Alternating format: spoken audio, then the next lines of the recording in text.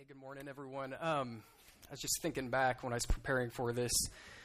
The last time I preached was middle of May, and I had the option then to choose what I was going to preach on. And for you, those of you that were here this morning, if you remember that morning, and if you don't, I chose to preach on a snapshot from the life of John the Baptist.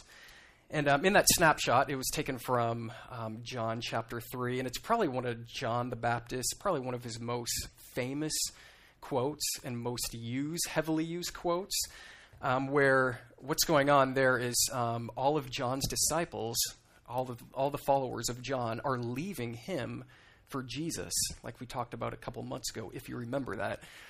So all of his followers, they're leaving John, and John's disciples come to John. They're kind of flustered. They're worried. They're wondering, what's going on? John, all the followers are leaving you for Jesus. And John very resolutely responds to his disciples. He says, Jesus must increase, but I must decrease. Remember that? It's a very famous quote of John. So about a month ago, Dave and Matthew and I were going through the preaching schedule, and Matthew, knowing that he was going to be gone, we're looking through the gospel series of Luke that we're in. He looked at this Sunday, my Sunday, and here we are in Luke 7:18, and it just so happens to be the next section of John the Baptist. So I get John the Baptist 2 times, providentially, right? That's how it is. So I thought that was pretty interesting. So let's pray, and then let's dig into, we're going to go pick up where we left off in Luke 7:18. Let's pray. Let's ask God to help us. Oh, Holy Spirit, we ask that you would come now. We ask that you would come and open up our eyes to the truth. Holy Spirit, God, we confess our weakness before you. God, we confess our distractions. God, we confess all the other things that we are prone to think about, all the other places that our minds are prone to wander right now. God, we pray that your Holy Spirit would very clearly and resolutely bring us to the truth of who Jesus is this morning. Enlarge in our hearts, give us a greater revelation of his love for us. God, that you would be glorified and honored. In Jesus' name, amen. So let's read Luke 7:18 together. If you want to turn there, it should be, got it on the screen too. So Luke 7:18, it says this. It says, the disciples of John reported all these things to him. And John, calling 2 of his disciples to him, sent them to the Lord, saying, are you the one who is to come, or shall we look for another? And when the men had come to him, when the men came to Jesus, they said, John the Baptist has sent us to you, saying, are you the one who is to come, or shall we look for another? In that hour, he healed many people of diseases and plagues and evil spirits.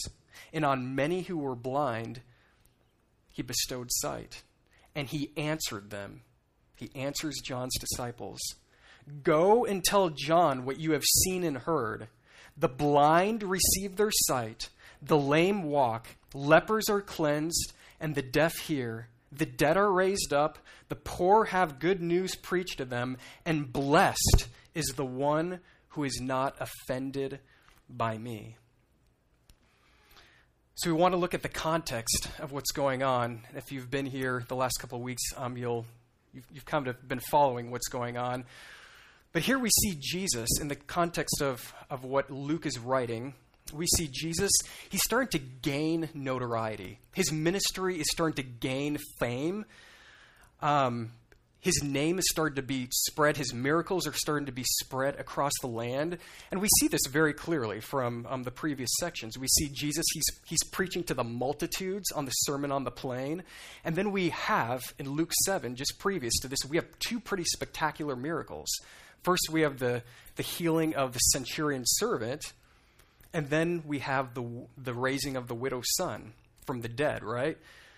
And we can see from just a few verses previous, so if we go back to Luke 7:17, it says, this report, This report about what? It's the report about Jesus raising a dead man back to life. This report about Jesus spread through the whole of Judea and the surrounding country. So Jesus' fame is starting to spread. So the author of this gospel, Luke, what he's doing here, very intentionally, is he's setting us up for a contrast. He's not just writing along to Theophilus and thinking, let's say some things about Jesus and tell about his miracles, and let's switch to John the Baptist now. Let's kind of like insert a little scene about John the Baptist. That's not what he's doing. Here we have Jesus on one hand. His kingdom is being proclaimed. His fame is spreading, and in very tangible ways, the people are seeing what the kingdom of God on earth looks like. And what does it look like? We can see through Jesus' ministry, the gospel's being preached, demons are being cast out, diseases are being cured, the dead are being raised. Everywhere Jesus goes, there's a story of redemption happening. There's a newness of life. And just like we read to our kids, it's from the Jesus Storybook Bible. I love how she puts it in there when she's writing. She says, wherever Jesus went, he was making all the bad things become undone. It was very apparent in what Jesus was doing. And then Luke, what he does is he flips the scene here. He flips the switch. We get to verse 18. We see this momentum building with Jesus, and then we get to verse 18. And Luke, very intentionally, he throws in this contrasting narrative about John the Baptist. So we can really kind of see and feel what Luke is doing here. It's almost like Luke, he's stepping on the gas, and he's building momentum about the testimony and the growing ministry of Jesus, and things are building and building and building. He's telling about all these great things that Jesus is doing, and then boom, we get to Luke 7:18, where we are today, and our attention is focused on John the Baptist. And what's going on with John the Baptist is things are a lot different for him than Jesus, what he's experiencing. From a human perspective, John's experience isn't as compelling or as joyful or as encouraging for John the Baptist. Since John had baptized Jesus, John's preaching had landed him in prison. It's far from what Jesus is doing, right? And the reason John landed in prison, we'll see later on, and we see from the other Gospels, is the Roman tetrarch, the Roman governor at the time, Herod. He had a brother named Philip, and Herod takes his brother's wife. Her name's Herodias, which I think is kind of funny. It's like Herod and Herodias. I don't know if he liked her for her name, but I don't know. It's Herod and Herodias. So John, he's preaching, he's teaching the people, and he calls him out. He calls the couple out for adultery. He says, what is happening here is wrong. And he also calls them out on a number of other injustices. Herod and Herodias, being the good dictators that they are, there's no freedom of speech, nothing like that back in this day. They take John, and what do? They don't want their names being slandered. They don't want their names being looked down upon in the region. So they take John, and they throw him in prison. He's under Roman guard. John doesn't necessarily know his fate yet, but that's where he's sitting at this moment, in prison under Roman guard. So we see the gospel is powerfully advancing, and the kingdom of God is tangibly being made known and manifested through Jesus' ministry. And what's John doing when this news reaches him? He's sitting in prison. So what I really want to focus on this morning, the main overarching theme I'd like to look at this morning, is our response to Christ when things don't go according to our expectations. When we're praying for something, when we're looking to the promises of God for something, and they don't pan out how we think they should. I'd like for us to look at John's response, and in looking at John's response, what I really hope and pray, what I've been praying, is that it exposes our hearts to what we're prone to when life is difficult, when we're walking through trials, when we're trying to follow Christ, and everything around us seems to be caving in. When we've been praying and praying and praying for a certain situation, and you know what? It doesn't turn out how we think it should. We've been praying for someone. We've been praying for a coworker. We've been praying for one of our kids, and we just see them running from God. We're like, God, what is going on? It's in those moments where our hearts are exposed. What do we see in those trials? What type of response comes out of our hearts in the midst of those sufferings, in the midst of those questions? And I want to look at John because I think in looking at John, it's helpful to see we're a lot like him. We're a lot like the way he responds. So let's look at John's response. Verse 18, it tells us this. Going back, it says, the disciples of John reported all these things to him. So we know from Matthew's gospel that John is in prison when his disciples come to him and tell us what John is doing, right? So we just established that. So John's disciples come to John. He's in prison under Roman guard, and they come to him. They say, hey, you know what? Jesus, his name's starting to be spread. He's casting out demons. He's healing people. He's raising people from the dead, preaching and teaching. It's astounding the people. People are amazed. Great things are happening. This Jesus that you've been telling us about, this Jesus that you've been teaching us about, he's being made known. And what's John's response to his disciples? Is he excited? Is he encouraged? Is there a sense of peace and joy?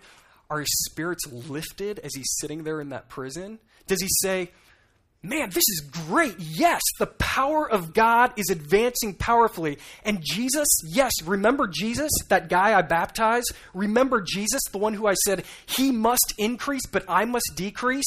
His name's being made great. Praise God. The fulfillment, the Messiah, he's come.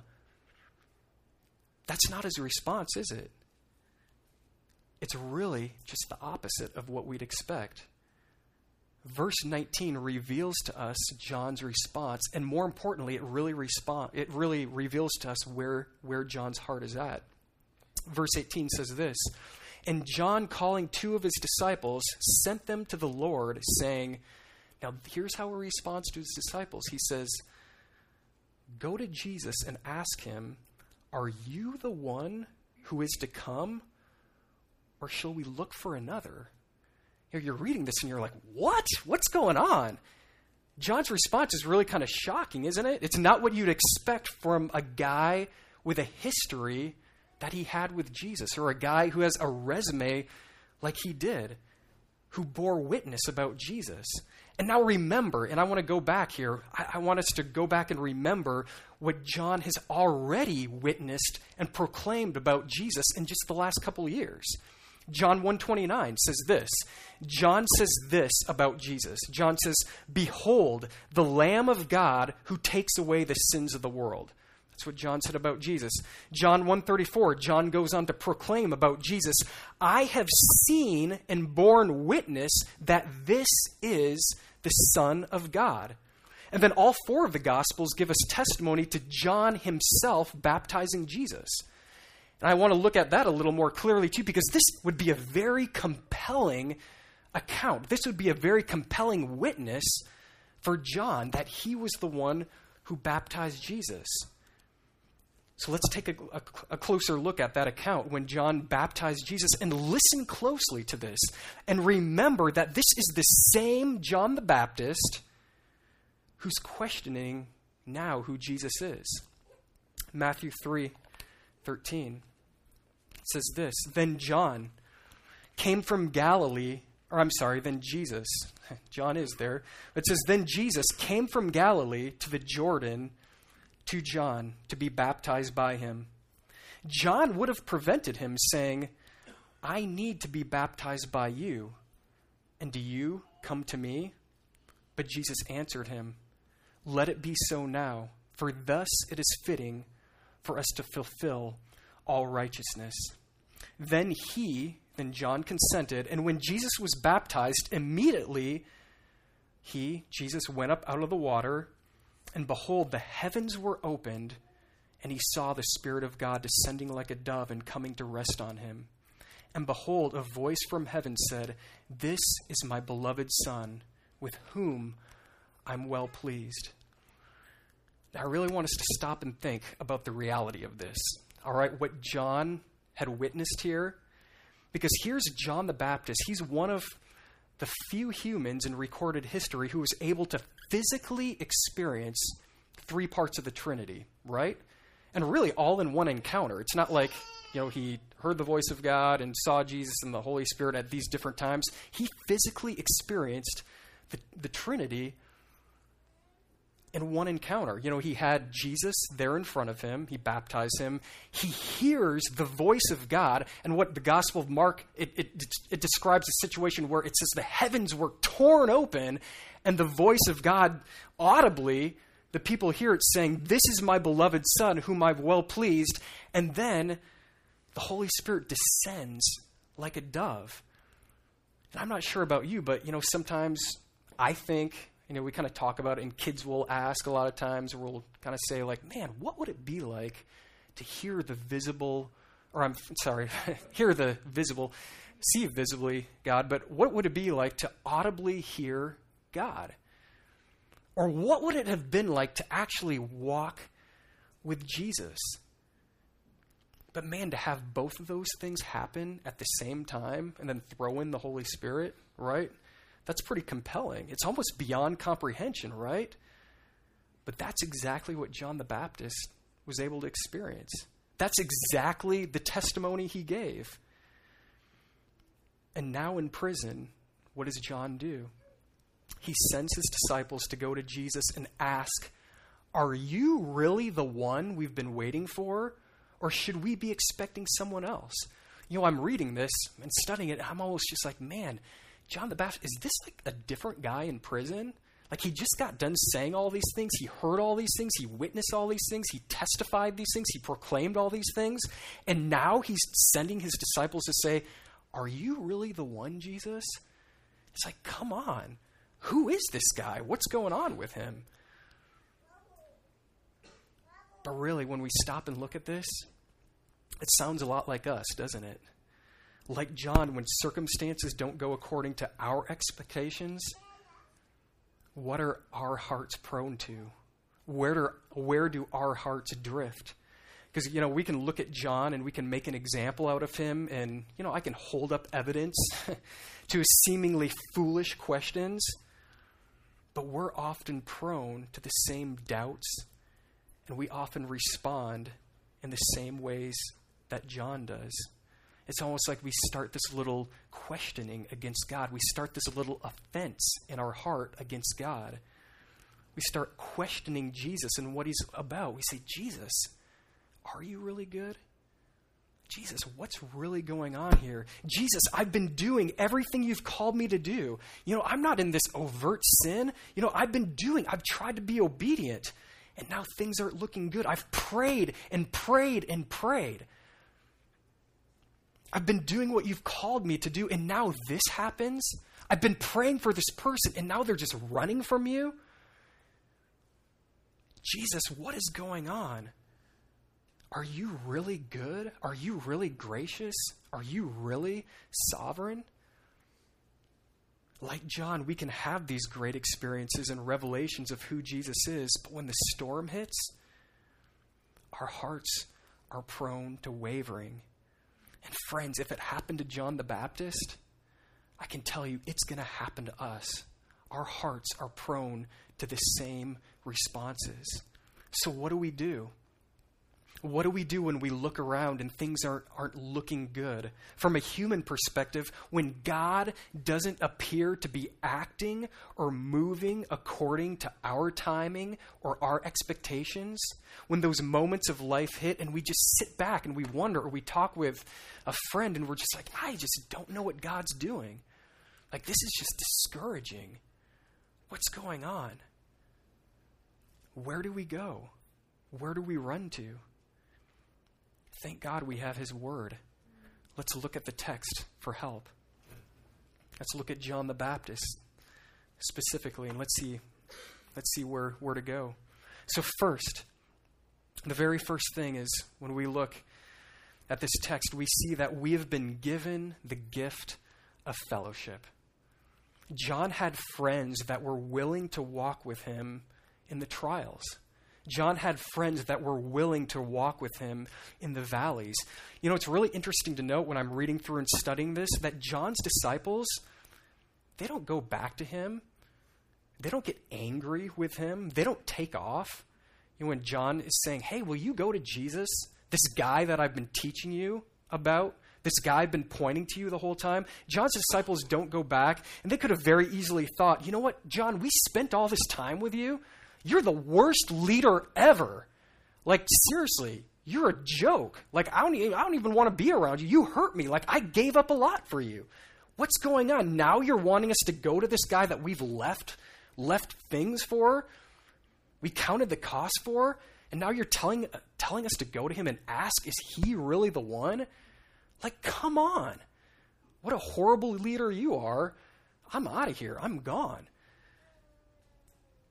Thank God that's not how they respond, right? That's not where they go. Where do John's disciples go? They walk with John even when he's flaking out. In the midst of his doubts and trials, where do they go? John's disciples go to Christ on Jesus' behalf. Isn't that good news? They go to Christ on his behalf. Man, that's what I want for me. That's what I want for our church, that we would be people who go to Christ on one another's behalf. And that's exactly why the author of Hebrews 3, he says, he commands us to gather together regularly. He says, get together regularly. Why? Because our hearts are prone to deception. Our hearts are prone to wandering. Our hearts are prone to doubts and questions.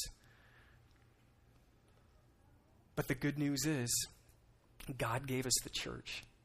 God gave us one another as a means of his love and his care. God gave us one another to point each other to him, to remind us of his love and goodness towards us. God gave us one another to walk alongside. So in the times of rejoicing, we rejoice with one another. In the times of suffering, we cry with one another. We go to Christ on each other's behalf. Just in the boring and mundane of life, we walk together. We do life with one another. We come alongside each other. We put our arms around one another, and we pray for one another. Friends, are you intentionally putting yourself in the context of these types of relationships? This is why we gather for care groups. This isn't a commercial for care groups. I'm really excited to start up again here in a couple of weeks. I've missed our time in the summer. This is why we gather. This is one of the reasons we gather to pray for one another. This is why we invite each other into our homes, into our lives, whatever that looks like.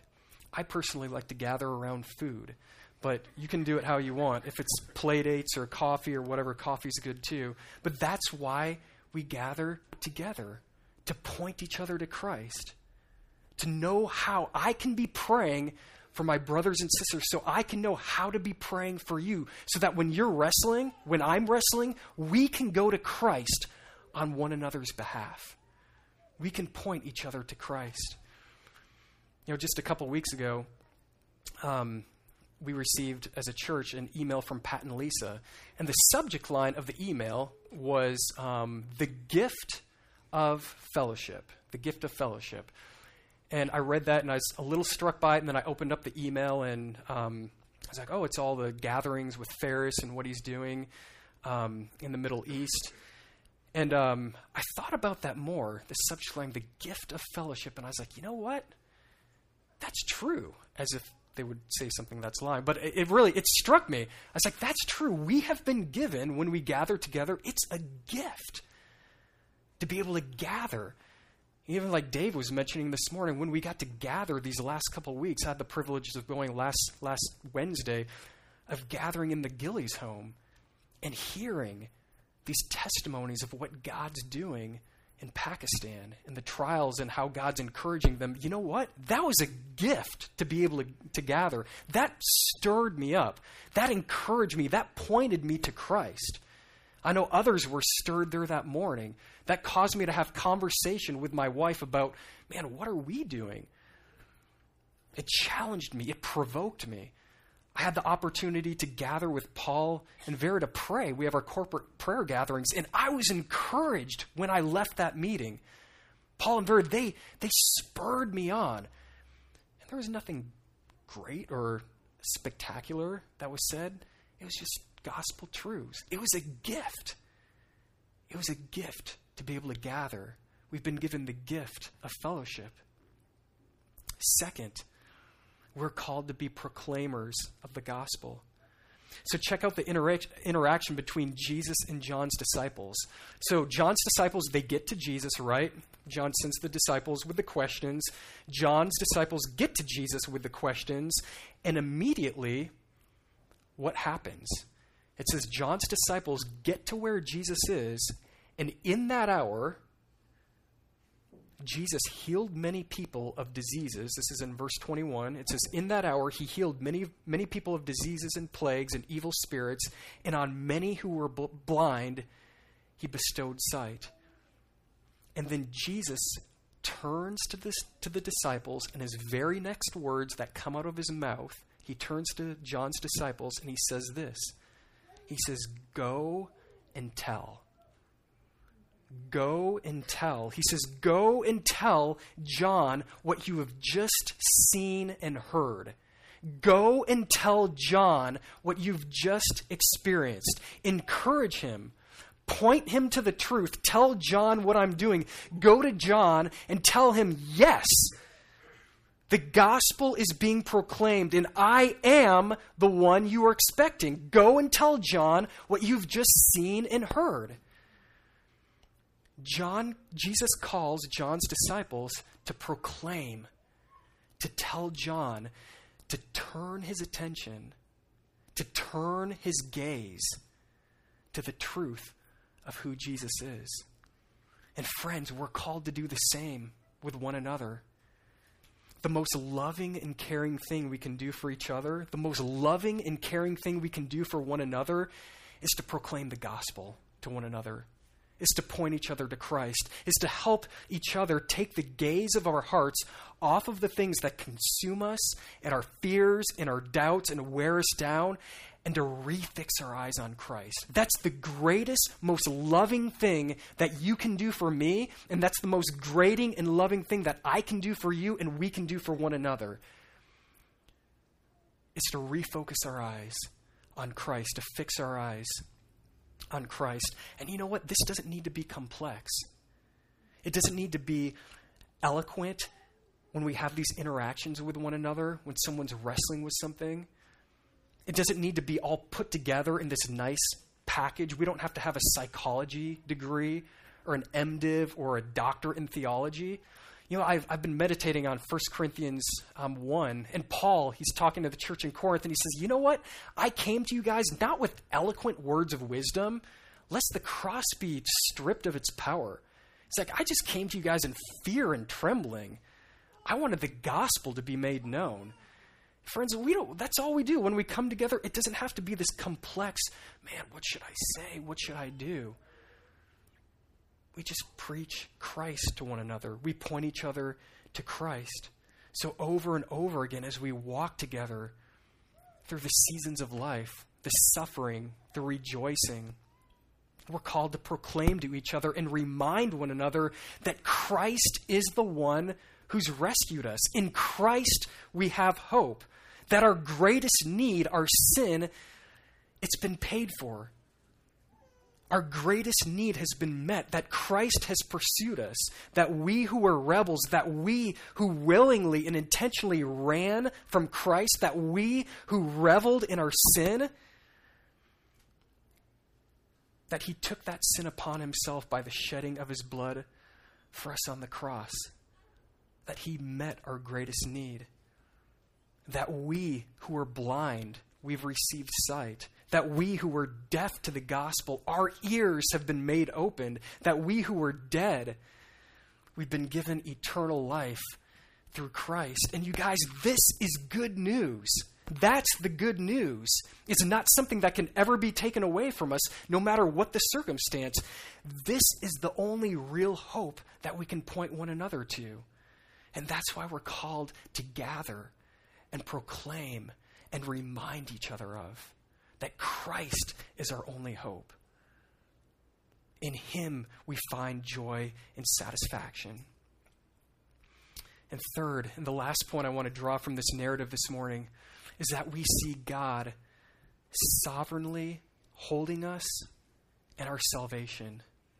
God is sovereignly holding us in our salvation. And I think it's important to note, too, this gets a little past the section of the text today, but it's important to note that after Jesus' encounter with John's disciples are over, so when the disciples leave, and I want to make note of this, I'm going to try not to get into Dave's preaching next week. This is the section he has. But in reference to our text today, after John's disciples leave, Jesus, he turns to the crowd and he makes reference to John the Baptist. But how does Jesus refer to John the Baptist? Does he turn to the crowds, after John's disciples leave, and he just say, I'm sorry, you guys. I know you guys have heard about John the Baptist and all the great things you did. Man, I don't know what's going on with him. He's just kind of flaking out. He's full of fear and doubt. Just don't pay attention to him right now. He's a poor example. Or you know what, John? He's just acting kind of foolishly right now. Look at the centurion as a measure of faith. John, he's down here. The centurion, he was full of faith. John, he's completely lacking in faith. That's not how Jesus responds, right? Jesus says to the crowds in verse 28, and listen closely. Here's what Jesus says about John. I tell you, among those born of women, none is greater than John. Yet the one who is least in the kingdom of God is greater than he. Jesus says about John, he turns to the crowd after this interaction with his disciples. He turns to the crowd and he says, I tell you the truth. Among those born of women, none is greater than John. And I read that and I'm like, what, Jesus? Like, did you just hear what his disciples came asking him? Do you hear what's going on in John's heart? And now you go back and say he's greater than any among born of women? That's an amazing statement, isn't it? Jesus isn't shaken by John's doubt. Jesus doesn't question John's salvation or standing because of John's fear and doubts. And what this shows us this morning, what this magnifies, is God's great mercy and grace, that God is sovereignly drawing us to himself, that God is sovereignly holding us, and God is securing us till the end. And that's good news for us, isn't it? When we look at these truths, I hope and I pray, as I was going through this, I was just praying for myself and for us together, that the Holy Spirit in us, that it stirs a deeper sense of gratitude and affection for what Christ has accomplished for us on the cross. Just like the songs we sang this morning, that it is finished. What else do we need? Our justification and standing before Christ, before God, it doesn't ride on our circumstances or emotions or how we're feeling at a given moment. Rather, Christ is interceding for us. We are sovereignly kept safe because of what Christ has accomplished for us on the cross, because of his great mercy and his grace that he pours out to us. And the Apostle Paul, he echoes and he very clearly points us to these truths. To Jesus' response to John in Romans 8:33. It says this, Romans 8:33. Paul echoes these same truths. He says, who shall bring any charge against God's elect? It is God who justifies. Who is to condemn? Christ Jesus is the one who died, and more than that, who was raised. Who is at the right hand of God, who indeed is interceding for us? Who shall separate us from the love of Christ? John the Baptist, who's going to separate him from the love of Christ? Believers at Providence, who's going to separate you from the love of Christ? Shall tribulation or distress or persecution or famine or nakedness or danger or sword, or we could add in ourselves, the way we feel?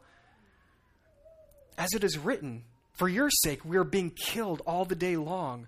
We are regarded as sheep to be slaughtered. No, in all these things we are more than conquerors through him who loved us. For I'm sure that neither death nor life, nor angels, nor rulers, nor things present, nor things to come, nor powers, nor height, nor depth, nor anything else in all of creation will be able to separate us from the love of God in Christ Jesus our Lord. And that's good news, isn't it? That's very good news. Just again, last Wednesday when I had the privilege of praying with Paul and Vera, we're just talking about how we're just talking about how fragile we are, how fragile our faith is, how prone we are, how we can't do anything by ourselves. And here we have Christ interceding for us. And that's good news. It's good news when we look at the end of the story for John the Baptist, isn't it? Because again, according to human perspective, we might say that things didn't end so well for John. He ends up getting his head chopped off at the whim of, or I should say the request of Herodias and her daughter. That's probably not what John was praying for. That's probably not how he expected his life and his ministry to end. He probably thought, Jesus, the Messiah, he's going to come, he's going to redeem Israel. He probably had a little different picture of how things were going to end. For us, things are going to be very similar. Like John, as we proclaim the gospel and live according to the standards of God's kingdom rather than the standards of the kingdom of this earth, just like Dave was saying before in our communion message, how might things look for us from a human perspective? Jesus didn't sugarcoat things. Jesus told us the truth. Things are going to be difficult. There will be trials. We think, and we can see these really magnified in Ferris's life, where we're talking about where he can just go to work and any day get blown up by a bomb. I mean, that's reality for him. That's kind of what he's expecting. That could happen, reality, at any time. And, obviously I'm not trying to dramatize this, and I'm far from an alarmist, but, even the last couple of years, we've started to feel that a little more. We started to feel the tension. It's getting a little more real and tangible for us who want to live to honor Christ. And I'm not sure that things are going to get any more comfortable or convenient in the way we proclaim the gospel with our lives. In fact, I think there's going to be a lot more situations, more and more situations where proclaiming the gospel is going to come at a greater and greater cost. Things will be more uncomfortable. Things are going to turn out probably further than what we expected. But the beauty of that in those situations, like John the Baptist, those situations, they're going to expose our hearts. They're going to expose our fears. They're going to expose our doubts. They're going to expose our unbelief. And where are we going to turn during those times? How are we going to encourage one another in those fiery trials? Where are we going to run? What are we going to cling to? And it doesn't even need to be external persecution. Again, it could just be something where, I'm praying for my teenager. I'm praying for my child. Man, they're rebelling. This is hard. I don't understand why I pray for this and I don't see the fruit of it. What's going on? Where do we go for hope and encouragement? Where do we go when discouragement is exposed in our hearts? The truth. The blind receive their sight. The lame walk. Lepers are cleansed. And the deaf hear. The dead are raised up. The poor have the good news preached to them. That's the gospel. We turn to and we point each other to Christ, the one who opened up our ears. We turn to and we point each other to the one who gave us sight to see, the one who raised us up and made us alive with him, because he is our only hope. He's interceding for us at the right hand of God. That's our hope. That's where we go. Let's pray. Oh, Lord God. God, again this morning we confess our weakness before you. God, we confess before you just how fragile our faith is. God, we confess how easily we're shaken. God, how easily the fear and the doubt are exposed in our hearts. And God, often there are things that we look at our own lives and we're ashamed of that. But God, we thank you for the cross. God, we thank you for giving us your Son, Jesus. We thank you for holding us. We thank you for your sovereignty. God, we thank you that you know us. We thank you that you know the beginning from the end. God, I pray that you would help us to be a church, that you'd help us to be a people that sees you clearly.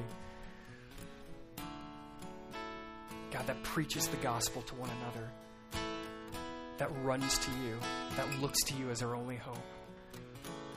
So God, remind us, help us. In Jesus' name, amen.